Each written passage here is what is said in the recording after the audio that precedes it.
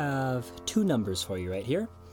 The first one is 56,420, and the second one is 42,595. And now what these numbers represent are the number 1 and number 3 most cited articles in all of the social sciences. And these articles both belong to my guest today, Mark Granovetter. He is one of the most influential sociologists of all time, and he has a number of ideas which have really shaped the field that he's a part of.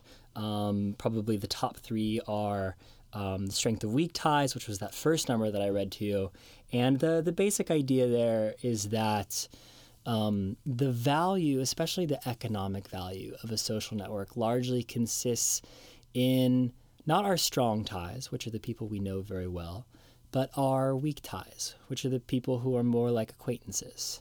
And the basic idea is that for people who are our strong ties, we occupy the same world.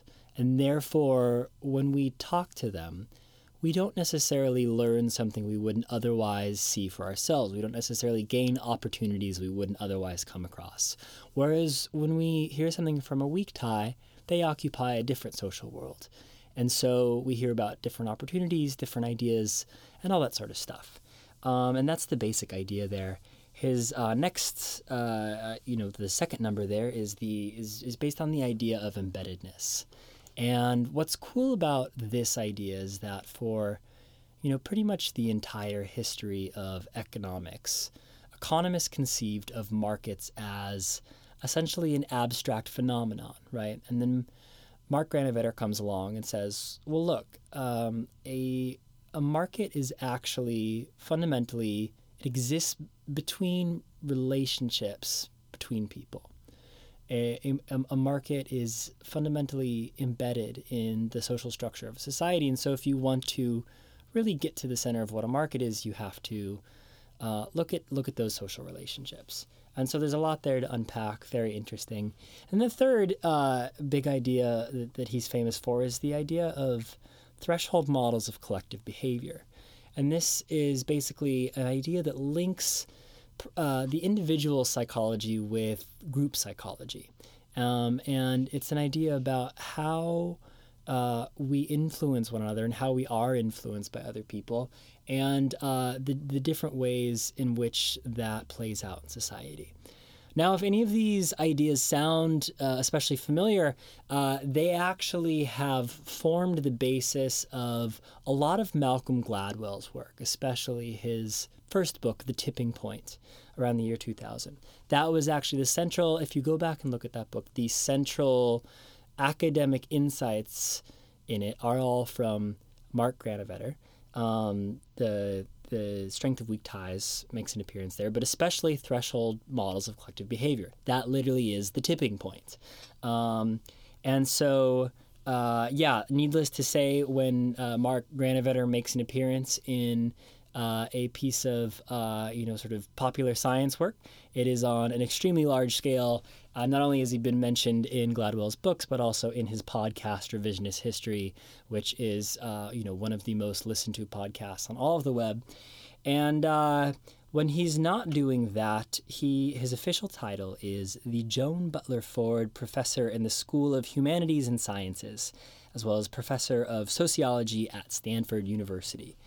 So his latest book is Society and Economy. And as you'll hear, I promise to read that book. I haven't read it yet, but I will, and I'm really looking forward to it because I believe the premise of it is that Mark Granovetter just goes in and solves all of the problems of society and economy.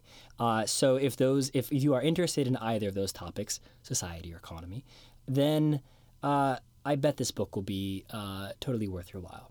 So I'm really looking forward to getting into it myself. And I must say, I really enjoyed our conversation together. I felt like we really hit some cool stuff, and we get to hear some insights behind where those famous ideas come from. And I also just liked the connection that Mark and I had, and I thought it was a fun conversation. So I'm really looking forward to sharing it with everyone. And without further ado, I am Cody Commerce, and this episode of Cognitive Revolution features Mark Granovetter. All right, so the thing that I want to start with is, where did you grow up? Oh, okay. I grew up in Jersey City, New Jersey, which, as you may know, is a suburb of New York. It's directly across the Hudson River from Manhattan.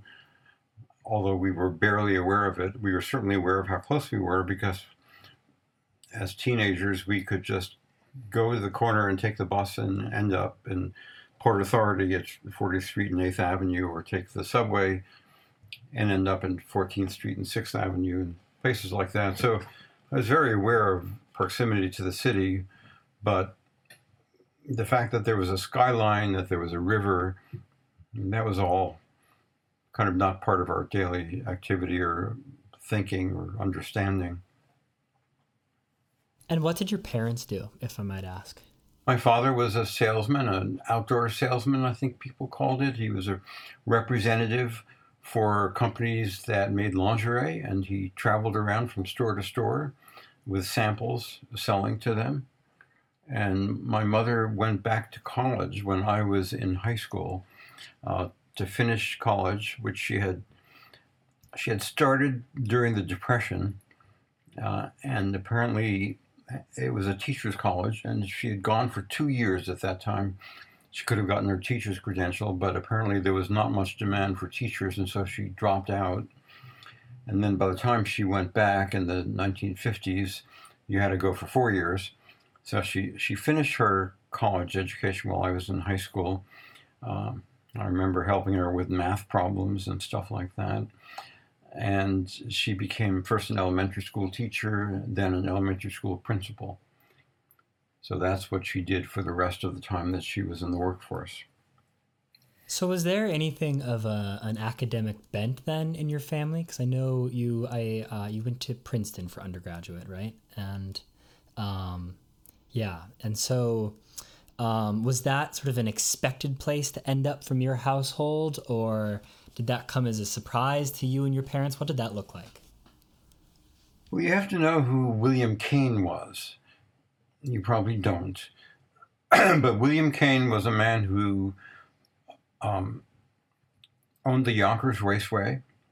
He made a lot of money with horses and tracks. And he had 2 homes. He had a country home in Goshen, New York, which is a little town in upstate New York. And then he also lived in Jersey City. And so when he came into tons of money, and I guess decided he wanted to do something more respectable with it, he endowed these scholarships at Princeton, which would go to either students in Goshen, New York, of whom there were probably half a dozen, or to students in Jersey City, which was at that time a pretty big town, probably bigger than it is now. And that meant that every year, 4 or 5 kids, whoever were the top of their high schools in Jersey City, were expected to go to Princeton on this scholarship, which I did. And so there was, in that sense, there was an expectation that if you were at the top of your class and you lived in Jersey City, you had a pretty good chance of going to Princeton, and your expenses would pretty much all be covered by this Kane scholarship. And then how did you pick history as your major of choice there? Yes. Well, the way I picked history as my major of choice was that in freshman year, which was a little bit of a shock to me when I first got there, because it was a very different set of academic standards than I'd been used to. It took me a little while to get back on track, but I did. And I had a world history class in freshman year, and I think the reason that I ended up majoring in history is that in my first semester at Princeton, in that world history course, which went from the beginning of time to the modern period, you came, the way kids do in college, you fall behind in your reading. And I fell behind in my reading by about 1,000 years, right? So seriously, I mean, that's the kind of textbook it was. It went from the beginning of time to to the modern day, which was 1960s. And that meant that within a period of about a week to 10 days, I had to catch up on 1,000 years of reading. And it turned out that can be a really exhilarating experience because and it was a really wonderful textbook by this historian named R.R. Palmer, which is still in print in some umpteenth edition, with a co-author. Palmer himself is long gone. And it was just so exciting to read through all those decades and centuries and see history unfolding and all these developments, the rise of science, the revolutions, the rise of democratic societies, and it all just kind of was unfolding before me at this rapid clip, and it was really exhilarating, and I just knew I had to major in history.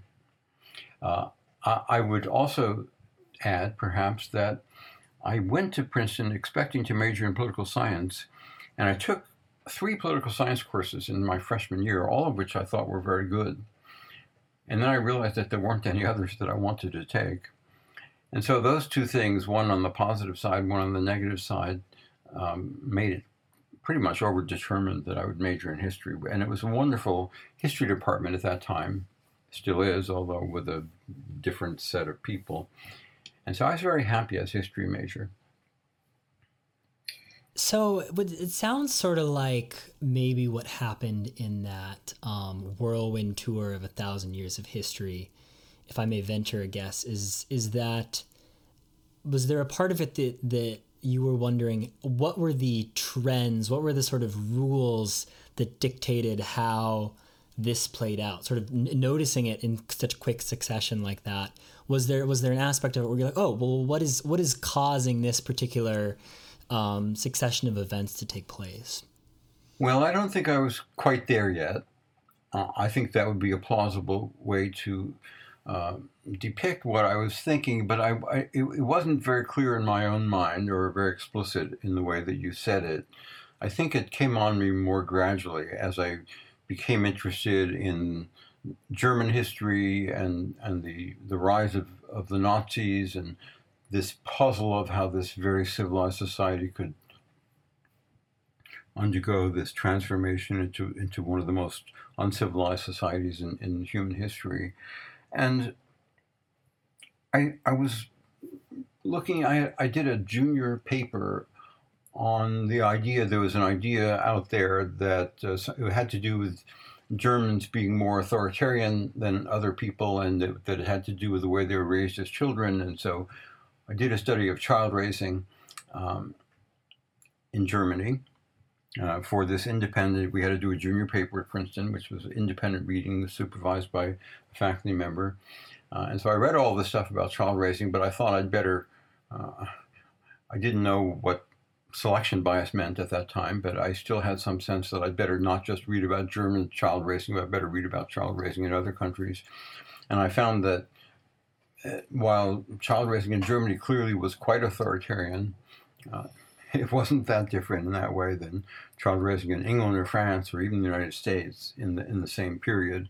And so it became clear that couldn't have been more than a very small part of the explanation. And I came to understand, even if still quite dimly at that time, that what mattered wasn't so much how people were raised, but what kind of institutions there would exist that would enable people of a certain kind to come to power, be in powerful positions, be able to do the things to other people that the Nazis did, the stormtroopers and so on. And so that kind of pushed me away from this micro-level psychological history into the thinking about larger patterns in politics and institutional analysis. And that kind of shaped my thinking. I did my senior thesis. It was still is a required senior thesis at Princeton.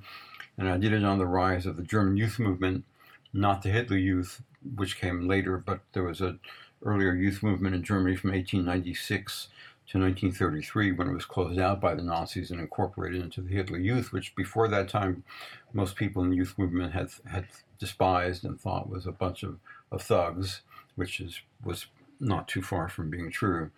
And And so it was very interesting for me to work on that.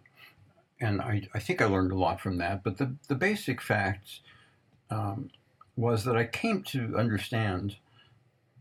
I'm getting around to the question that you asked me. It's a little bit roundabout, but then my journey to it was a little bit roundabout. At some point, I decided that I would be an academic because I really loved being in college. And I can't reconstruct my exact thought process, but I think it went something like, is there a scheme I could develop that would enable me to stay in college a lot longer, like forever? And that scheme is to become an academic. And then I thought about, that meant you had to go to graduate school. And I thought about going to graduate school in history, which was what I had studied. I had barely studied any sociology. I took in my senior year one sociology class, and that was because I was applying to graduate school in sociology. I thought I should have at least one sociology class on my record. And I wished I hadn't, because it wasn't a very good class. In fact, it was a terrible class, but I won't name names. Anyway, the reason I decided not to apply to graduate school in history was that if I had done that, then I would have to become an historian of 18th century France or 19th century Russia. I would have to pick a time and a place, because that's how you became a graduate student in history.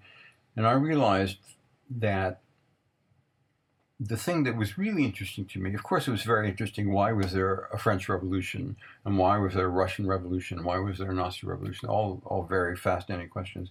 But I realized that the thing I really wanted to understand was, why are there revolutions, as a general question?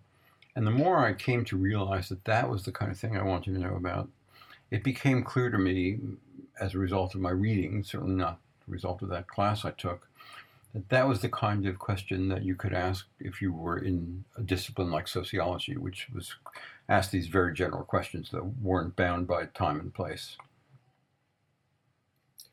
So one thing I'm interested in here is that, so you started off with this rather humanistic perspective from the discipline of history. And over time, if one sort of charts your course, you get closer and closer to these sort of core economic questions, which, certainly there's a precedent for approaching them from a historical perspective, but they're oftentimes approached in these highly quantitative ways. And so I'm wondering how your sort of humanistic bent and training sort of took shape around these economic questions that you started to approach as your ideas and your career developed. Well, I think you've got a couple of different questions there that have been put together that maybe I need to disentangle a little bit. I think that everything I've ever done has been in a humanistic mode, in the sense that I think that I've always tried to take into account human agency, how people, what people are trying to do, how they're trying to do it, what kind of influences there are on them as they try to figure out what they're doing. I did have a period, and you can see it in that 1978 Threshold Models paper, when I imagined that rational choice was a good way to think about the world. And that was partly a reaction against the sociology of that period, which was really given over to these tautological statements about everyone was playing out a set of values that dominated societies. This was Talcott Parsons' vision, and he was the big guy at Harvard when I was a graduate student. And so reacting against that, I came to think that it makes more sense to try to figure out what people have got on their minds and what they're trying to do. And so that sounded like rational choice. And that paper, the 1978 paper on threshold models, is actually cast in terms of people making that their threshold are determined by costs and benefits. And not long after that, I realized that it was really the wrong way to cast that, and that there was no reason why you had to talk that way at all. And the only thing you had to know was where these thresholds came, what these thresholds were, and maybe where they came from. But there are all kinds of things that could affect people's thresholds, some of which had to do with cost and benefits, some of which certainly did not. And so I became less and less enamored of rational choice as a way of thinking about the world over the years until, if you, I don't know if you've had a chance to read my 2017 book, but if you do, you'll see that a lot of it is given over to refuting ideas that you can explain much of what goes on in the social world with rational choice conceptions. Let's see, there was something else you asked me about. Mathematical approaches? Yeah, maybe the second part of the question that you were trying to disentangle was that, I guess maybe the influence of mathematics grew more tangible in your work over time. So was that something you drew closer to, or like what was the sort of dialectic between the humanistic impetus for what you're doing and then sort of wrapping it around a more quantitative framework? Well, I never saw much conflict between the two. I think if you think about it clearly, that there's not any conflict between doing things quantitatively and having a humanistic bent. And I was never in a department. There have been departments in sociology. You probably don't know all of this sociology of sociology, and the reason why you should, but there are departments like Berkeley sociology, for example, which is one of the top departments, where there's always been a conflict between people who did quantitative work and people who did qualitative work. Happily, I was never in a department like that. I never saw that conflict. I was trained somewhat as an undergraduate and then as a graduate student in mathematics, and I always thought I kind of loved mathematics as an abstract discipline. And I would say that one of the things that I learned, and I think it very much informs the threshold paper, even though it's not explicit there yet, is I learned mostly in taking math classes in graduate school, I think is where I picked this up, the difference between linear and nonlinear models and functions. And the way that translates into social science is that there's an undue influence of linear models in sociology. I'm not sure how it works out in cognitive psychology, but obviously linear regression, approximations to linearity, this idea, and the way I translated that qualitatively was into the assertion or assumption that just ran through so much sociology in the time that I was getting my degree and my first 10 or 15 years. I could see this, that there was this idea that large outcomes must have large causes, and small causes couldn't have large consequences. In other words, linearity. The size of outcomes had to be proportional to the size of causes. That's what a linear model was telling you. And I was pretty sure from all kinds of things I knew that was not right. That didn't make sense. And that there are all sorts of instances where very small changes led to enormous consequences. I saw that in my historical studies, even though I don't think I could have exactly articulated it that way. But there are so many. If you really study history carefully, if you study the French Revolution, you see that there are situations where the small decisions people made just kept accumulating and concatenating into larger and larger consequences. And so you can sort of see that in the threshold models. And I think what set me off on the threshold models was when Tom Schelling, the economist, came out with his models of residential segregation in 1971. There was this paper of his in the Journal of Mathematical Sociology on residential segregation, where he showed very brilliantly, not empirically, it was a model, but he showed that if you took a certain set of assumptions, you could show that, and you talked about two races distributing themselves residentially, that even very small preferences for being with your own group could, through the process of aggregation over time, lead to segregation far more profound than any group wanted. And it had to do with this process of aggregation and how it played itself out.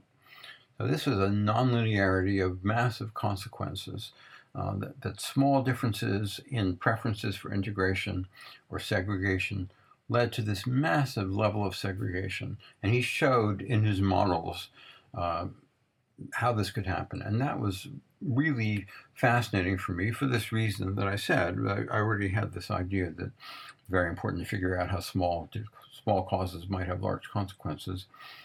And so that eventually led me to think about more general formulation of this. And I framed it in terms of the sociological literature on collective behavior, as you've seen. And you've read that 78 paper, I'm sure. So you know that the literature at the time was talking about how in these situations where people engage in some kind of collective action, the dominant interpretation was that something happened to change their norms, their ideas about what people should do. And I just thought that was probably wrong. I thought there was a bunch of studies and evidence, the study of juvenile delinquency that I talked about in the paper. And I wanted to spell out, in part inspired by Schelling and using the kind of ideas that he had, how you could make general arguments about that to show that very small differences in people's inclinations could lead to massive differences in outcomes. And so that was kind of the thing I was trying to do, to show that when big things happened, there was a riot or there was something that happened that was unexpected, the kind of collective behavior that people used to think was an example of mass irrationality, that you didn't need to assume that people changed their values or changed their preferences or changed anything about how they thought about the world. All you had to assume was that this process unfolded and people's preferences would be triggered by what other people did, and then that would trigger more people, and that eventually this would aggregate into an outcome that might be quite different from one that was consistent with just a very small change in those underlying preferences. And so that's what's in that paper, and that's where the inspiration for it came from. So I want to talk a little bit about where some of those ideas came from in terms of your work getting a job. And so the basic, so it's a qualitative study, and the basic insight there is that when you looked at a lot of people, how they described where they got their job from, it was from the collection of acquaintances that they had. And that was the sort of link between where they were previously and where they were now in terms of their job. And so the first thing I'm curious about with that book is, how did that study, and I believe it started sort of with your dissertation originally before it was the book, how did that sort of take shape into the ideas that you just described? Well, it's a different stream of thought, but there's some relationships. So I think closely related to the book and to the study, to my dissertation on how people found jobs. Of course, the reason I did a dissertation on how people found jobs was that I was interested in doing a study which would show how important social networks were. Because I was in a group and I thought myself that social networks are very important. It was something I really carried over from my undergraduate studies in history, where I knew that social networks mattered a lot, even though I didn't know that they were called something. I just knew of instances in history where social networks really mediated a lot of the relationships between very small scale stuff and very large scale stuff. And when I was working on this question of how people found jobs, so I chose that subject because I thought it was probably going to be a way to show how social networks were important to people. And it happens that around the same time I was working on this paper that came to be called as The Strength of Weak Ties. And I had been accumulating a bunch of little bits of evidence for this paradox that people's weak ties were actually strong in the sense that they unexpectedly in terms of social theory. And so here again, this is a kind of a nonlinearity playing out, although I didn't try to develop this mathematically. I very self-consciously have you read this paper, The Strength of Weak Ties, by any chance? Yeah, and I think I when I segued into the question on getting a job, as you noted there was a discontinuity, and it was because I sort of mixed up my strength of weak ties with my threshold models of behavior. So that was the connection I was trying to make, was between those ideas and not necessarily with the threshold models. So that was my bad right there. Yeah, well, it doesn't matter. They're all related, although there's not a direct line from the strength of weak ties to the. Right. So I guess that was the direct line that I was trying to allude to. I think the direct line, or rather the line, if there's a line, has to do with both of them having to do with paradoxes and nonlinearities, and that was kind of the way I was thinking about the world. Yeah, so that's interesting. Where do you think that general principle sort of came from? What drew you to that particular phenomenon in the world? I'm not sure about that. I suspect it had to do with my study in graduate school of mathematics, where I learned about linear and nonlinear transformations, and I could see that was about whether outcomes were proportional to inputs, or whether they could be quite different. You could have very small inputs and leading to very big outputs. And that's one of the things you learn when you learn about nonlinear transformations. And, I happened to have a really amazing math course when I was in graduate school, which spelled all this out in some detail, and much more sophisticated detail than the usual kind of intermediate calculus course. Was all taught through linear algebra and vector spaces and so on. And that was fascinating to me. And I think it affected the way I thought about things, although I think I was already predisposed to think that way from my studies in history, when I could see how small causes would lead to big outcomes, but I didn't connect that to any kind of mathematical formulation at that time. So I think it all kind of came together. And then when I was in graduate school, I became interested in a collection of findings that led me to this idea that weak ties were quite important, that they had this ability to connect people to much larger networks than their proximal networks, their close friendship groups. And so all those things are coming together, about 4 or 5 different sources. And if you read The Strength of Weak Ties, you'll see that I've got 4 or 5 different kinds of data there. And I think that maybe the thing that really pushed me over the edge and forced me to write about this, I mean, if you want me to go back to my advanced placement chemistry class, I can tell you, because this always stayed in my mind, that, have you ever studied chemistry? No. Okay. Well, then this may not resonate, but there's something, there are ionic bonds and there are covalent bonds. Those are 2 kinds of chemical bonds. And then there's a kind of bond called a hydrogen bond, which is much, much weaker than the usual bonds that hold molecules together. And those hydrogen bonds, precisely because they're weak, hold together enormous molecules like water, for example. You couldn't have it without hydrogen bonding. So there was that in the back of my head. And, I have this, for better or for worse, I have trouble forgetting anything. So I remember my telephone numbers when I was a child and stuff like that. So I remembered about hydrogen bonding. And so this is another bit of an idea that was floating around. And then when I started working on this study of how people found jobs, and I had this, I thought, very clever diagram that I would show. So I went out to interview people. I had to find my own, of course, like anybody else, I try to find data that had already been collected, but there was no data on this subject. So I had to go out and actually find people to interview who had recently changed jobs and find out as much as I could about how they'd done it.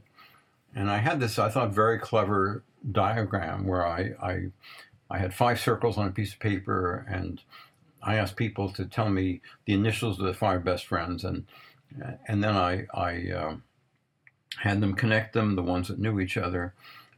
And then I found out how people found jobs.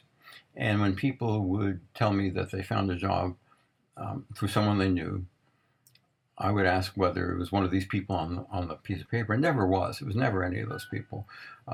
It was always the case that it was an acquaintance. And people would actually correct me. People would say, I would say, oh, so you found your job through a friend. And people would correct me and say, no, it was an acquaintance, only an acquaintance. And so there was all this other stuff about weak ties floating around in my head. And here are these corrections I was getting. If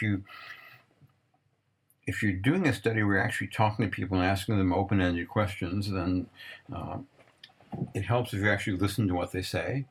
And I have heard this enough times that I realized that this clever exercise that I devised on this piece of paper was useless because people weren't finding jobs through their close friends.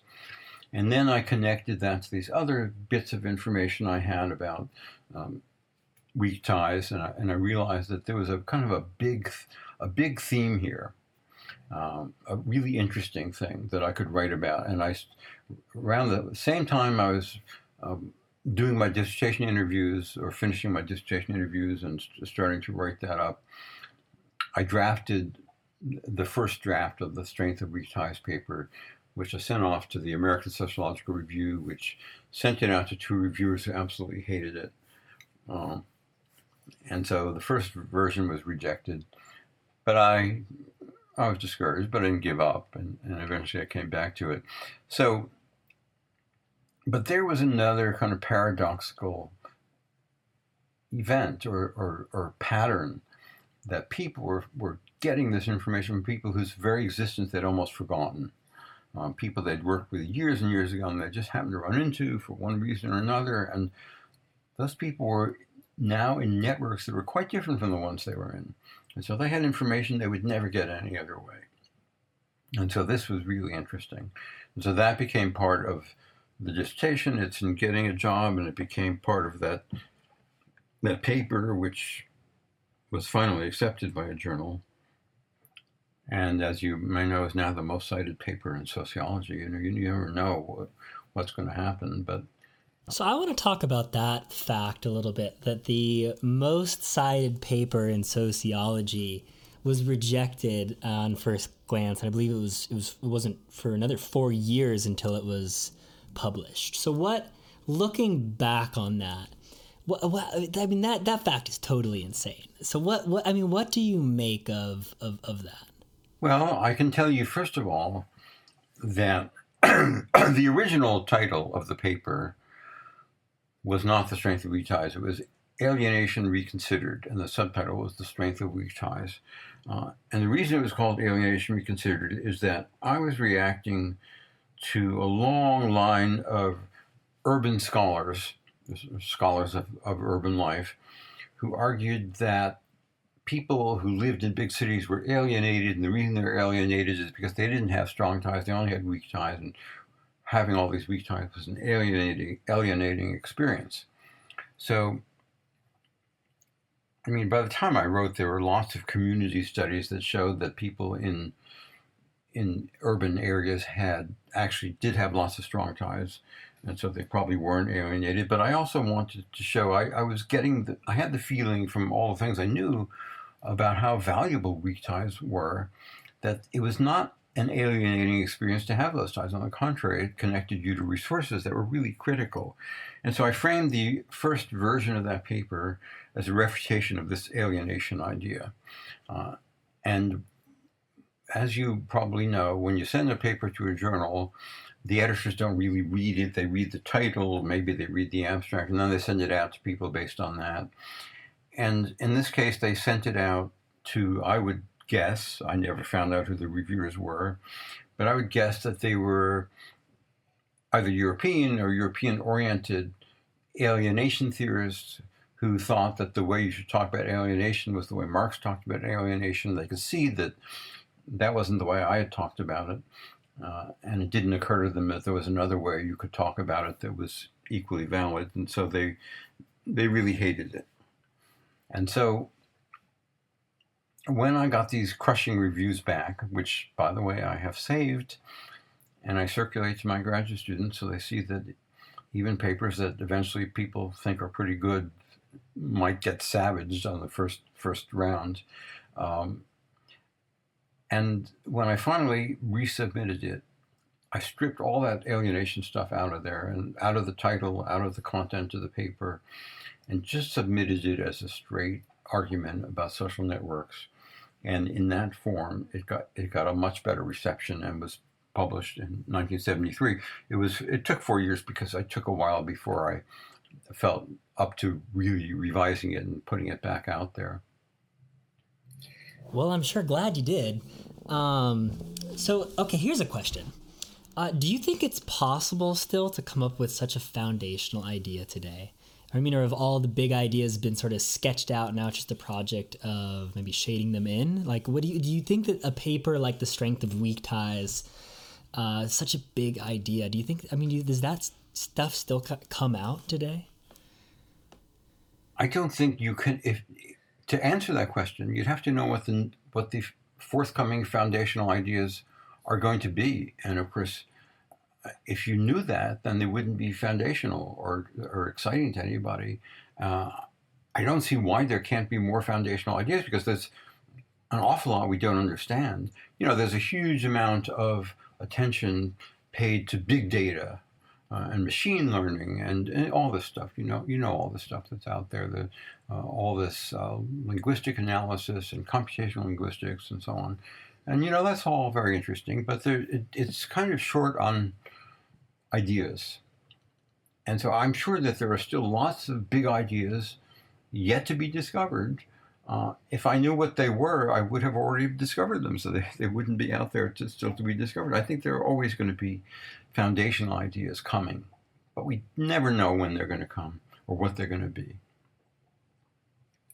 Well, I guess it is my job to work on that. Since you already contributed your foundational ideas, I'll have to work on my own. Well, I'm trying to develop more. Right. No, you don't seem to have had a shortage of them. I'm not sure how many we are granted in a lifetime, but I think I'm always trying.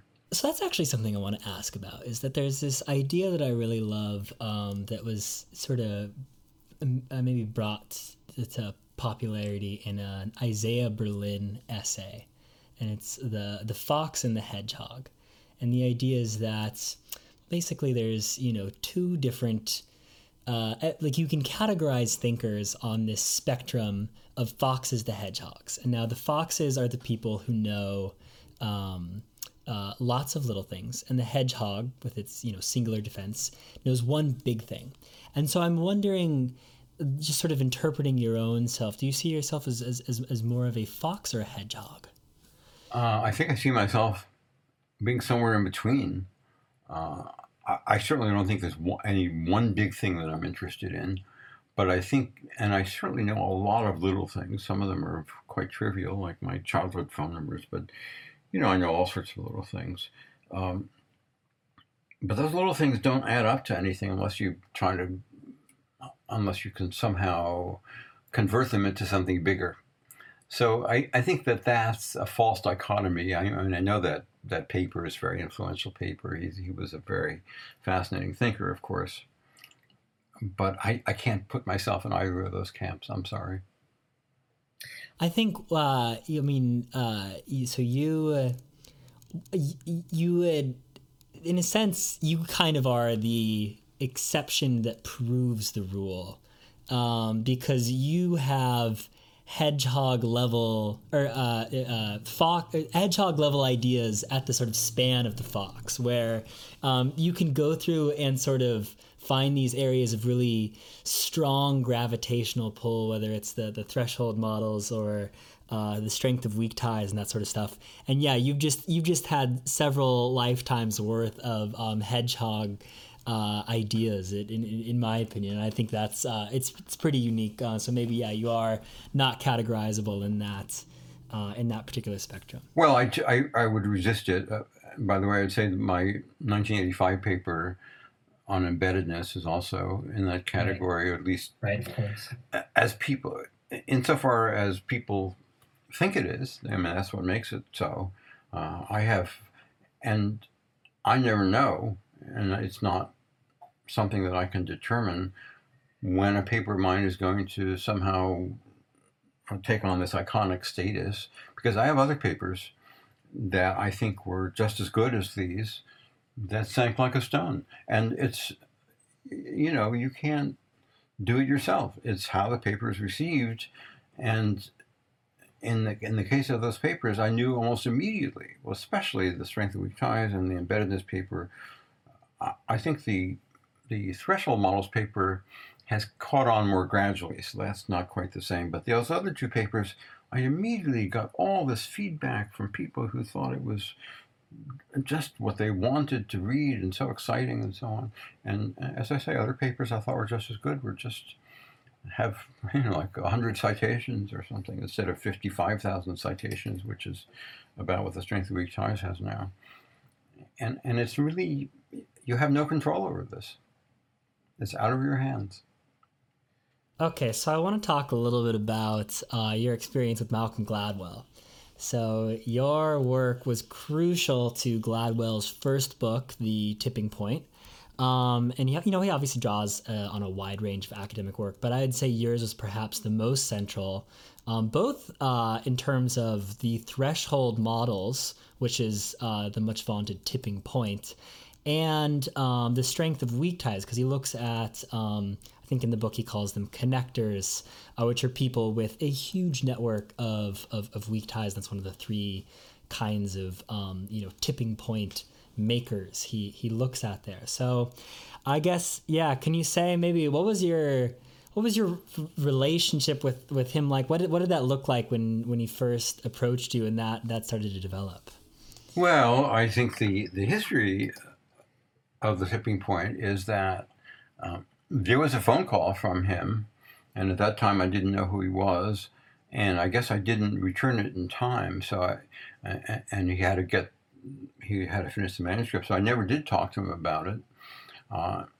And yet I thought he did, this is his talent. He did probably a better job of expositing my ideas than I did myself. Certainly he made them accessible to a much wider audience. Probably if I'd talked to him, I would have got it jumbled up in his head, but because I didn't, he was able to get it exactly right. I thought he really had a good sense of what I was doing and what he could do with it. And so I was very pleased with that. And then later, as you probably know, he made use of my threshold models. There's a New Yorker paper of his on school shootings. Do you know this one?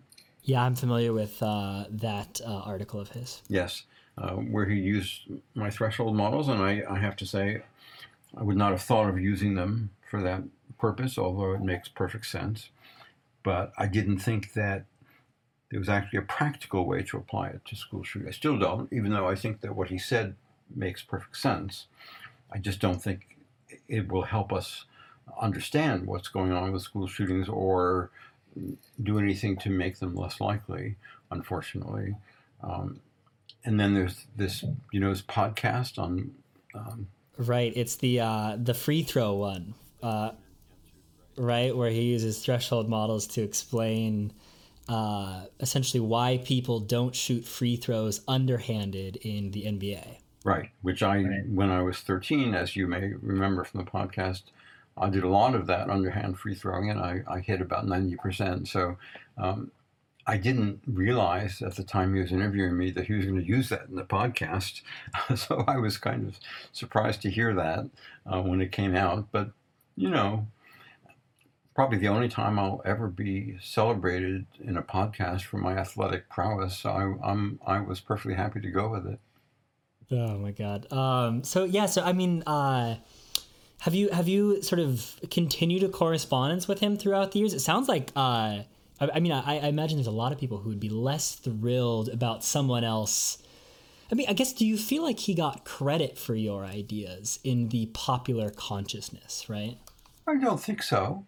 Yeah. I think that he's always very careful to credit me. Yeah. And usually in a very generous way. And certainly in the podcast, I think he's very generous. He says very nice things about me. I think he calls you a superstar on pretty much every occasion that something like that, world famous, or yeah. some locution like that. And so, you know, I can't complain about someone talking about me that way, whether I think it makes sense or not. Well, I'm sure you could find a way to complain if you were so inclined. I guess somebody might, but, you know, he's a nice man and he's very smart. And I don't always agree with everything he says and everything he writes, but I think on the occasions when he's making use of my work, I think he makes use of it appropriately, and it makes perfect sense in terms of what he's doing. And I think there probably are more people in the world who know about my work because he wrote about it than because I wrote about it. So that doesn't seem to me like something I can complain very much about. You know, I can actually kind of see you guys being sympathetic to one another's projects, even though you come at it from different angles. Obviously, you academic, much more technical writing for a specialist audience than him doing, obviously general audience work. But the basic idea being that, look, the goal of the project that we're trying to do here is to connect these broad ideas to explain specific instances, right? And that is sort of what you were talking about at the beginning when you're like, okay, you know, here are interesting questions about, well, why did the Russian Revolution happen? Why did the French Revolution happen? But the really big thing here is why do revolutions happen? But it's the interplay between the specific and the general, which is of interest. And I think both of you and a lot of my favorite thinkers in general, their work has consisted in finding some interplay between those things, not being wholly theoretical, but also not being divorced from actual instances of realities that are lived by real humans that are academically interesting. Right. I'm quite sympathetic. I could never do what he does because I would be horrified at the idea of trying to cover so many different disciplines and make so many different arguments. But of course, he's not writing for academic journals where it's going to be, it's going to go out and go through a refereeing process and be peer reviewed and so on. He has to have to worry about getting every detail right. He's a journalist, and he's a great journalist, and he brings a lot of these ideas to a general public in ways that I wouldn't try to do. And he's very good at it. I don't think he's always right, but so on. You know? Well, but you also don't think that other academics are always right, even though they are much more trained in their area of expertise. Well, I think that there are other academics who are not always right, but I'm not going to tell you who they are. Right. But I think it's delightful that you have that attitude of essentially collaboration toward his work. And, I haven't spoken to him directly, but you kind of contrast this with the sort of K. Anders Ericsson thing for Malcolm Gladwell's Outliers. So, I mean, the 10,000 hour rule is, out of all of Gladwell's work, the thing that people most assign to him. Whereas, like, it's down to the point that if you look at a Malcolm Gladwell tweet, there is about 98.7% probability that someone commented on that tweet. Looks like someone spent their 10,000 hours being a dumbass or something to that effect. But people are really fascinated by this idea, and to some extent, it was sort of formulated by Professor Ericsson. And even though Gladwell had the same attribution processing, this is the person who came up with it, it got sort of assigned to him in the public consciousness. And I guess it didn't really happen to you in the same way. But it's also nice that you're able to view it with such magnanimous sort of perspective. Oh, I think he's a great publicist for me, and it's not always in ways that that I enjoy. Like I get periodically I get messages from people who are in police departments trying to figure out how to stop these shootings and asking for my advice, and I really don't know what to tell them. Oh, that's funny. Well, I wish I could help them, and but I wouldn't that be nice? Wouldn't it? So there's one another thing that I want to ask you about. Maybe returning to your setting Gladwell aside and returning to your work is that. So one thing that strikes me about your threshold model work in particular, but to some extent all of your work, is that it exists at the junction between individual and group behavior, basically connecting, you can think of it a lot of ways, but individual preferences and group norms, stuff like that. And usually those two levels are sort of divorced because it's tough to analyze both of them simultaneously. So I guess as someone whose training is in psychology, but is a deep fascination with sociologists, verging on an obsession when it comes to anthropologists, what do you think that us psychologists and more individual level people can learn most from sociologists and people who have maybe a stronger appreciation for group dynamics?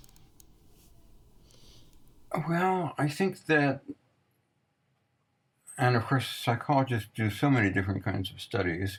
Of course. But I think that a lot of psychologists, especially people who do neuropsychology, and have keep running people under fMRI machines and giving them moral dilemmas and so on. I think it's very interesting work, but I think they don't understand, or they don't care, that the kinds of moral decisions that they're interested in are made in much more complicated social contexts, where people are getting all kinds of cues from other people and are evaluating the situation in terms of the social framework that they're operating in. I don't know if they want to know that. I don't. It's not something that they can easily evaluate using the methods they use. Although I will say there is a kind of there are some sociologists who've started to do neural work and trying to get people's trying to see what parts of the brain are activated when people are shown information about people they know who are in the network. So they try to see what some of the neurophysiological correlates of social networks are. So I think there's some room for collaboration there. And I think it's very difficult because we don't talk to each other very much. Of course, there are social psychologists, but they're mostly not doing that kind of physiological work. But I think that even when you get down to that level of neurophysiology, I think there's plenty of room for collaboration and cooperation if people at both ends of this would ever talk to each other, but we usually don't. Yeah, no, I largely agree with that. I think that when you take human behavior out of its milieu, what you are looking at becomes something that is really different than what is actual human behavior, which always takes place in a context. It's never fully divorced from a social reality or a set of expectations and norms, etc. Right, and it's very important to understand the psychological foundations of what's going on. It's just that isn't enough. And I was one of the last people to be trained in that old Department of Social Relations at Harvard, where anthropology and social anthropology, social psychology, developmental psychology, clinical psychology, and sociology, social anthropology, clinical psychology, developmental psychology, and clinical psychology. Is that 5? We had to learn all of those, and we had to think about how they all fit together. And I think that the faculty were not thinking about that by that time. By the time I was a student there, the faculty had lost interest in each other, but the students were lapping all this up and thinking about how all this fit together. And it's unfortunate that we don't have much of that anymore. And I think it would be very, very beneficial if we did. Um, uh, I think he was before your time, but did you overlap at all with Clifford Geertz? Oh, I know Clifford Geertz. I knew Clifford Geertz pretty well because I spent a year at the Institute for Advanced Study in 1981, 1982, and he was there.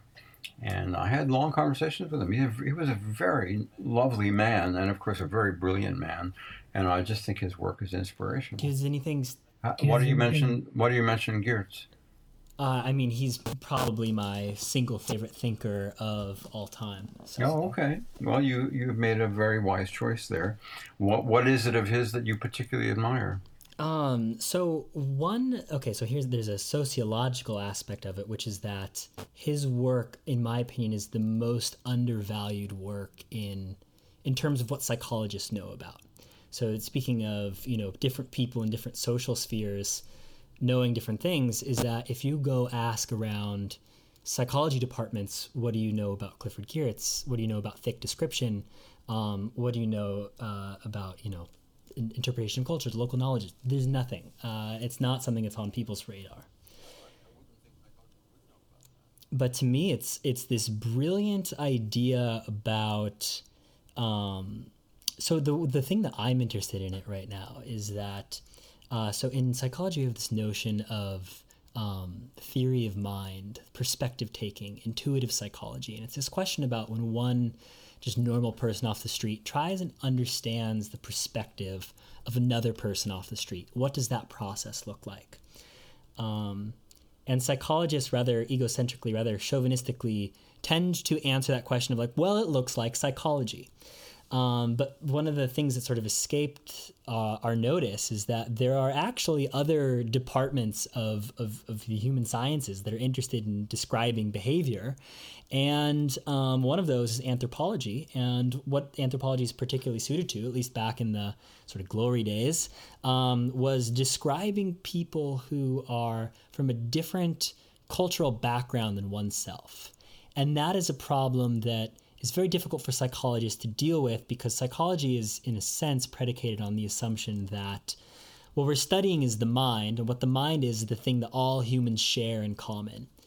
So even though we're fascinated by, cultural differences, like you said, social psychologists exist, but it's difficult to reconcile that observation with the idea of basically what anthropologists are doing when they do ethnography in describing a particular time, particular place, particular cultural milieu, and saying here are the specifics of it, which are important to describe in addition to the general principles. So I think Geertz's notions of thick description and what he thought the project of anthropology should look like actually is how us psychologists should be thinking about how we go about understanding other people who are different than ourselves, particularly in this notion of intuitive psychology.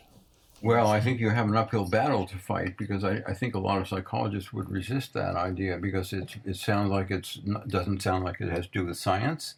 It sounds like it's idiosyncratic. I think to a lot of psychologists, it's about particularities rather than generalities. Don't you think? I mean, do you ever try this out on people?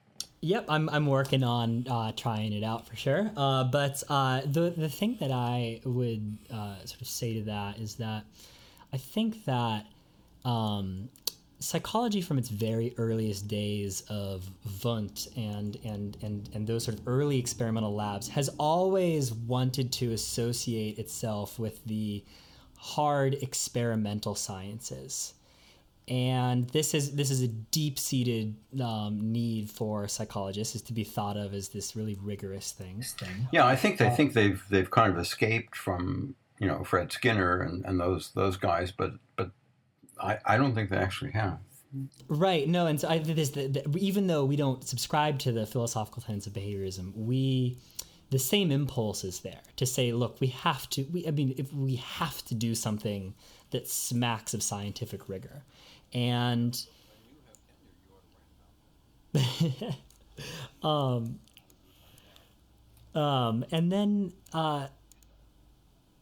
And so you see all these trends in psychology that, like, I mean, the big thing in psychology is right now is replication, right?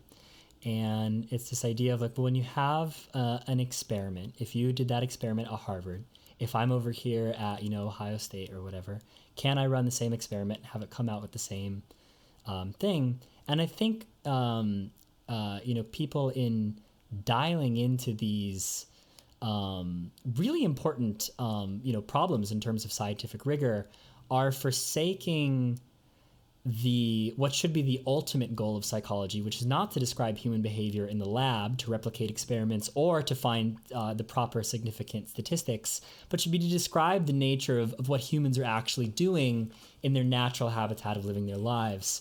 And so, yeah, I would actually like to see not.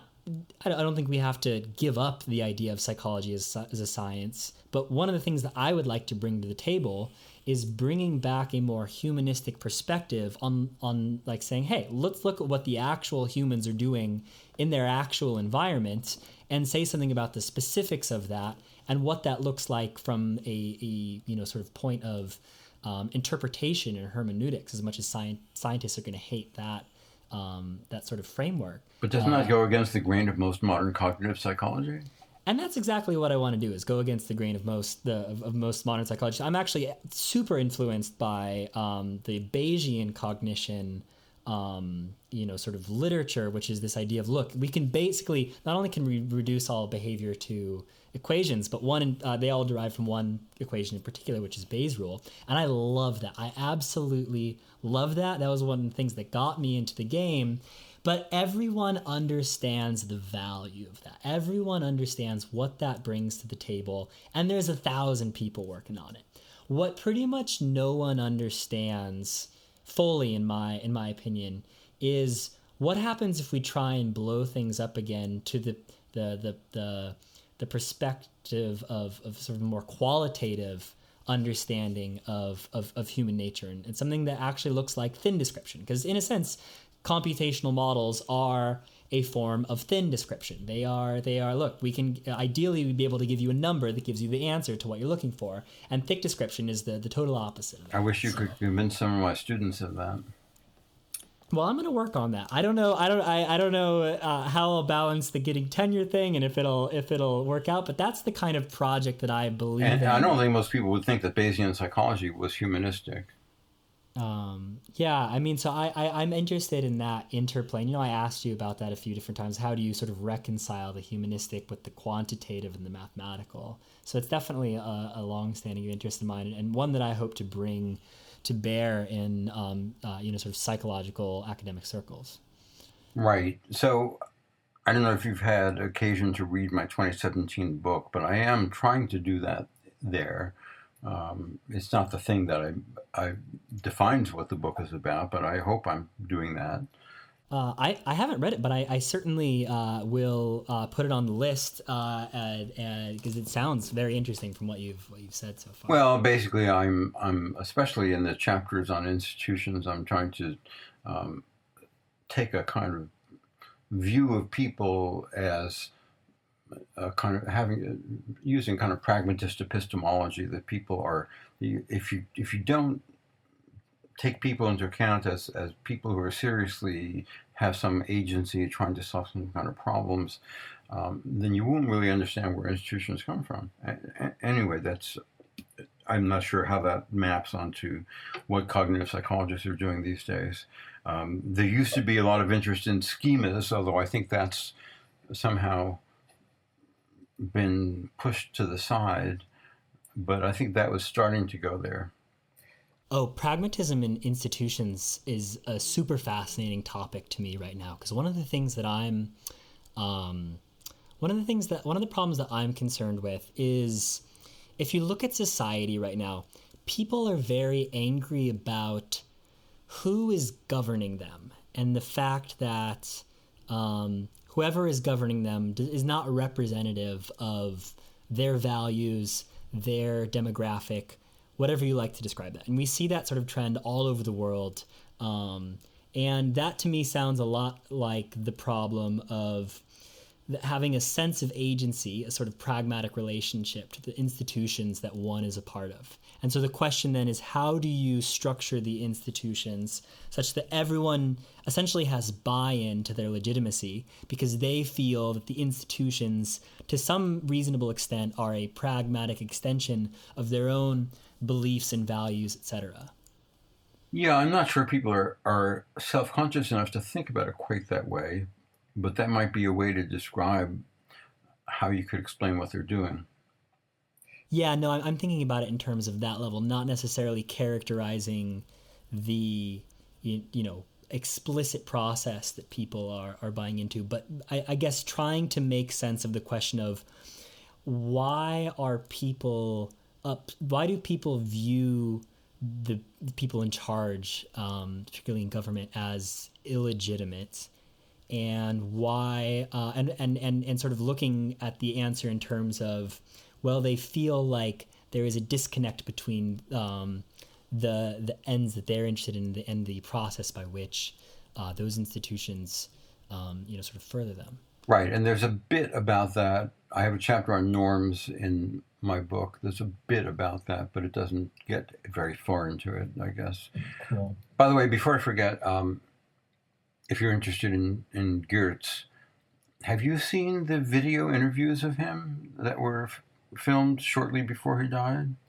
I think I came across them on YouTube one time, but I didn't fully watch them. Why? What stands out to you? Oh, I just think they're so interesting. It's a little grainy, but it's so interesting to hear how he got into anthropology and how he ended up in Indonesia and all this kind of and talking about all the people who influenced him, Margaret Mead and Talcott Parsons and so on.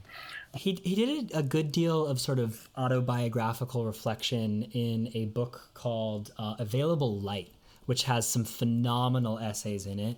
One is basically like, this is how I got into anthropology, and this is... I didn't realize. I know there's a book called After the Fact, which where he revisits Morocco and Indonesia and the places that he did his field work in to see what has happened after all these years. Yep.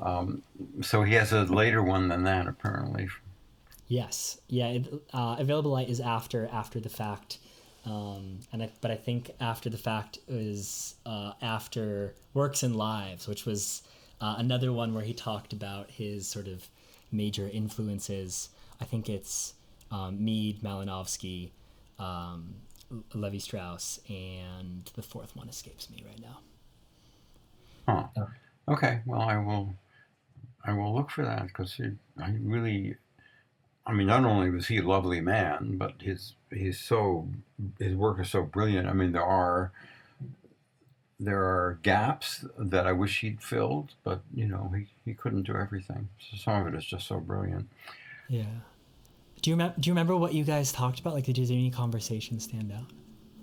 Well, I talked to him about what I was working on insofar as related to his work, and we talked about, and I asked him questions about some of these places, some of these studies he did, and because I said, well, I wish we knew this and this and this, and he said, I wish we did too, but I didn't find that out. And so, but it was, oh, that's funny. It's certainly interesting to talk to him about all that stuff.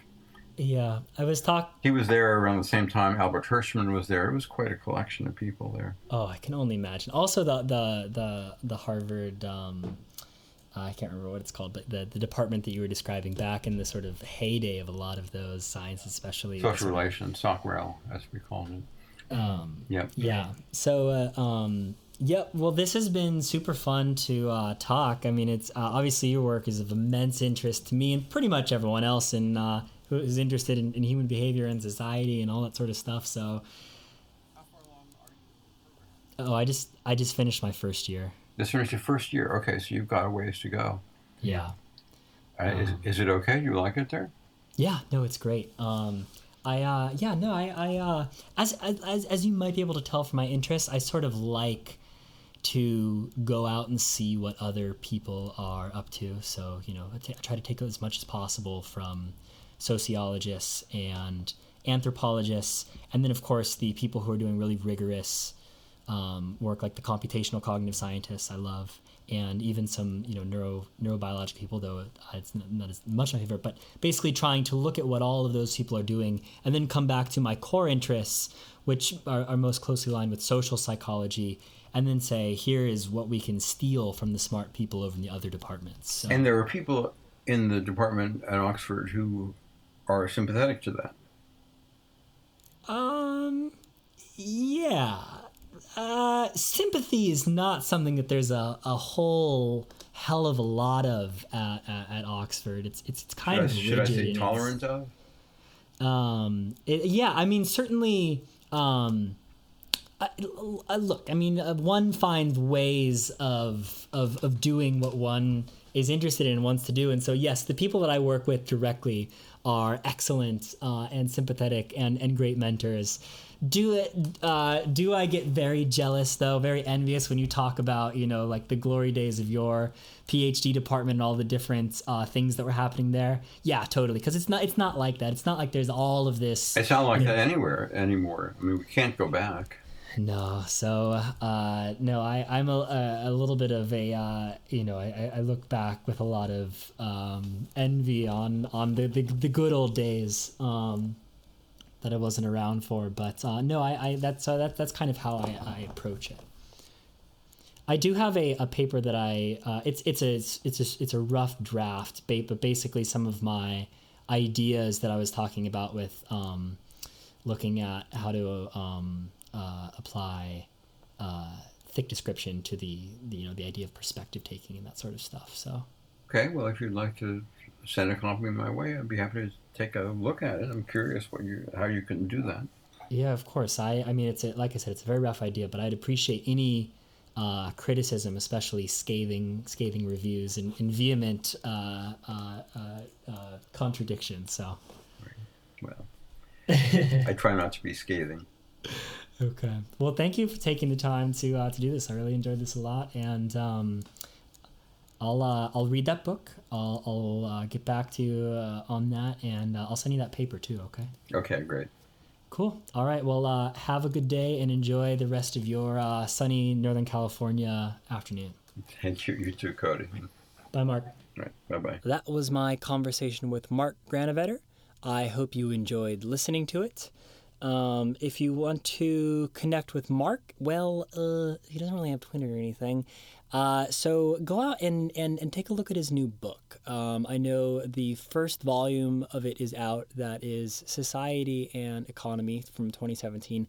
And I believe a second volume is in the works right now, as you heard us talking about that. It sounds phenomenally interesting.